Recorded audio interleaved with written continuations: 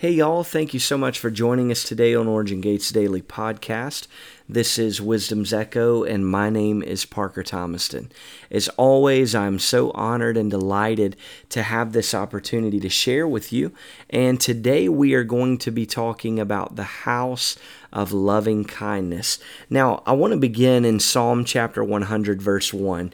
We're going to read the whole chapter, but don't worry, it's only 5 verses long. I will be reading this from the Passion, translation will be what I'm using for this passage of Scripture.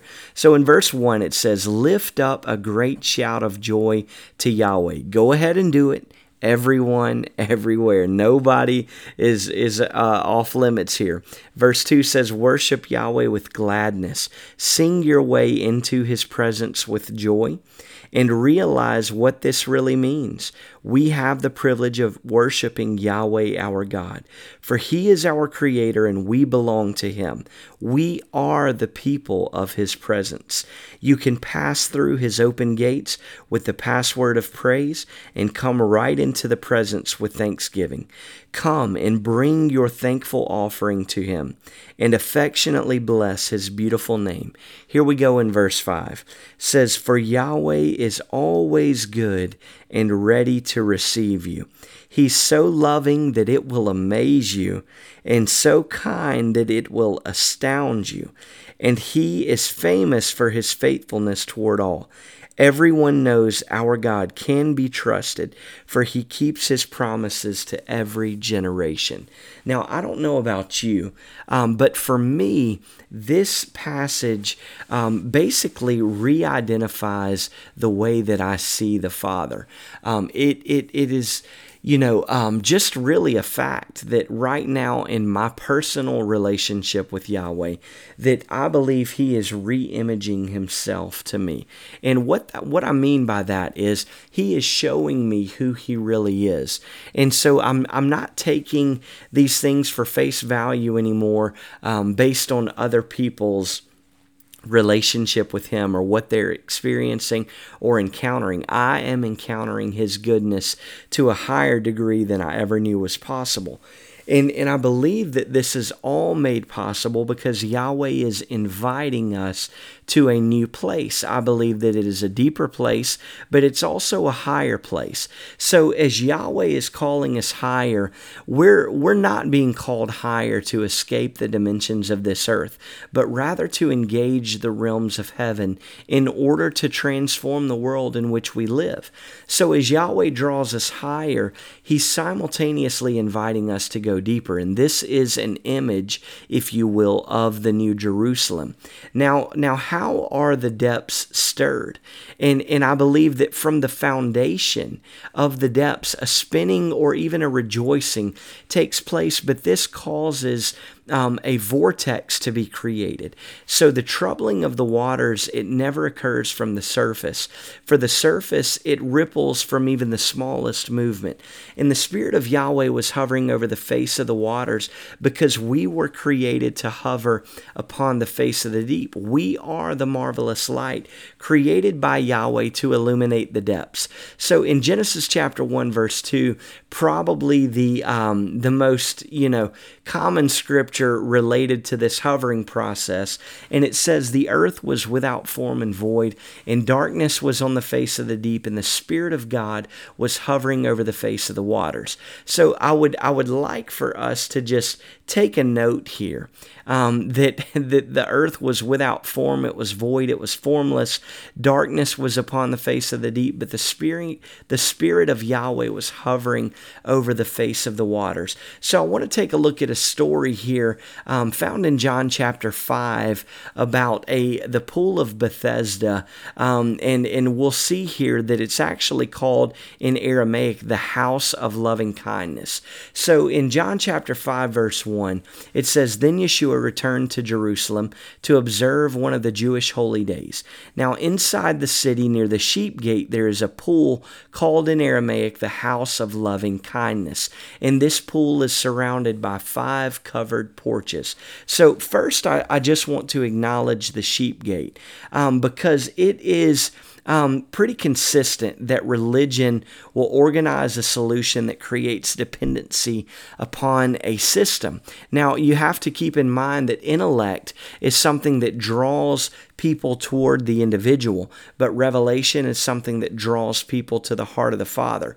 And religion will always tell you that you've got to try harder and you can do better. And if you really get serious, it's then and only then that you may be qualified to be used by Yahweh. And I just want to tell you that this healing and wholeness that the Father desires for you to receive is not something that you have to earn.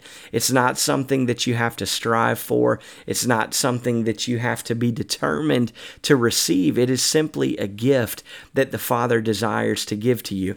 Now, this pool was called the house of loving kindness, but it still limited the move of Yahweh by leading sons and daughters to believe that their healing was dependent upon their own ability. And I hate this because this is the definition of self-righteousness. And it means that we will only receive that gift if we are able to do good enough. And that's not the case. Here, I also want to point out that this pool is covered by 5 porches. Now, 5 is a significant number. In Hebrew, the 5th letter of the alphabet is He. And it has to do with beholding, and it also has to do with your breath.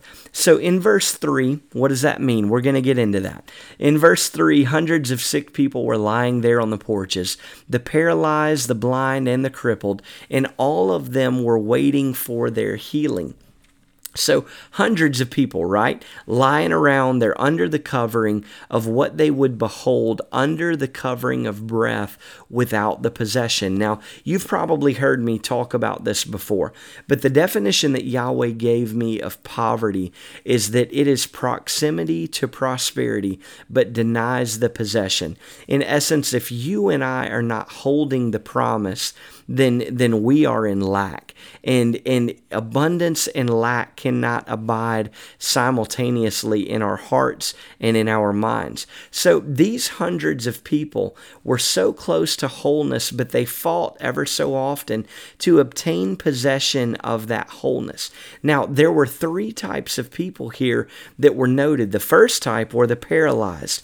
And I believe that the paralyzed individuals represent having the vision, the ability to possess vision without movement. There were also blind people, and they had the ability to possess movement without vision. And then there was the crippled people, and the crippled, in my opinion, were probably the ones who were most affected by this.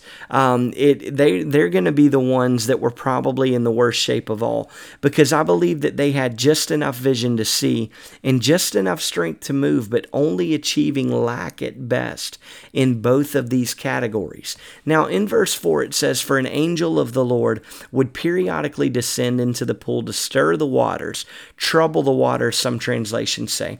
"And the first one who stepped into the pool after the water swirled would instantly be healed." So every single person that had not received healing was faced with the taunting ability to hear or see a fortunate soul receive their healing. So can you just imagine for a moment laying so close to your wants and needs but not being able to do anything about it? In verse 5, it says, "There was a man who had been disabled for 38 years lying among the multitude of sick. When Yeshua saw him lying there, he knew that the man had been crippled for a long time, so he said to him, 'Do you truly long to be healed?'" So what kind of question is this? You know, this man had been crippled for 38 years. So that just on his birthday would have been over 13, almost 14,000 days of continual disappointment. And the man answered him, and his response is shocking. He said, "Sir, there's no way I can get healed, for I have no one who will lower me into the water when the angel comes. As soon as I try to crawl into the pool, someone else jumps in ahead of me." So here his excuse had become his identity. He couldn't even answer the question because he had become so familiar with explaining why he was in the position he was in, rather than believing that his position would change. And I just want to encourage you, because if Yeshua comes to you and asks you if you would like to be healed or made whole, please do not allow your response to just be, I don't have a way to receive my healing the way I think it should come. I think the appropriate answer here would be absolutely. I've been waiting on this all my life. But Yeshua said to him in verse 8, and this is a representation of that kindness. He said, stand up, pick up your sleeping mat, and you will walk. It says immediately he stood up and he was healed. So he rolled up his mat and walked again. And this miracle took place on the Jewish Sabbath. So Yeshua had proved that in the midst of sick laying and waiting around for the troubling of the waters, that there are those of us designed to never wait on the waters to be troubled, but rather to trouble them ourselves and receive the troubling, receive the proximity of Yeshua being here with us. Man, I'm telling you, I feel this power inside of me to not only measure the depths, but to clear things out so we can get busy building. You're either waiting for the troubling of the waters, or we are becoming the ones who trouble the waters. Yeshua himself was not limited to the boundaries of the waters in the pool, but he recognized the cry within this man's heart, to simply, allow those waters to be troubled in his spirit. You and I are the answer here. We are the solution. And our intention is that we not only introduce the nearness of Yahweh, but we also introduce the ability to bear his image and carry who he is. Verses 10 through 16 go on to talk about how this had happened on the Sabbath. And they begin to ask him that, but they were telling him that basically he was in sin because of when his healing took place. Now this would become one of the most recurring problems that Yeshua created and caused throughout his ministry. And I truly believe he continued to heal people on the Sabbath to prove that rest looks differently from the way religion had experienced. My God, how many times have we tried to do something on behalf of Yahweh to advance the kingdom, and it just feels like work. It feels laborious. It feels like there is an effort. And that's not what this is supposed to look like. It's supposed to look like rest for you and I, that we receive the grace to be able to do this, man. Come on. So when you and I are seated in rest, it doesn't look like laziness. We just carry a greater grace to fulfill the will of our Father. And I love that later it goes on to say, every day my Father is at work and I will be too.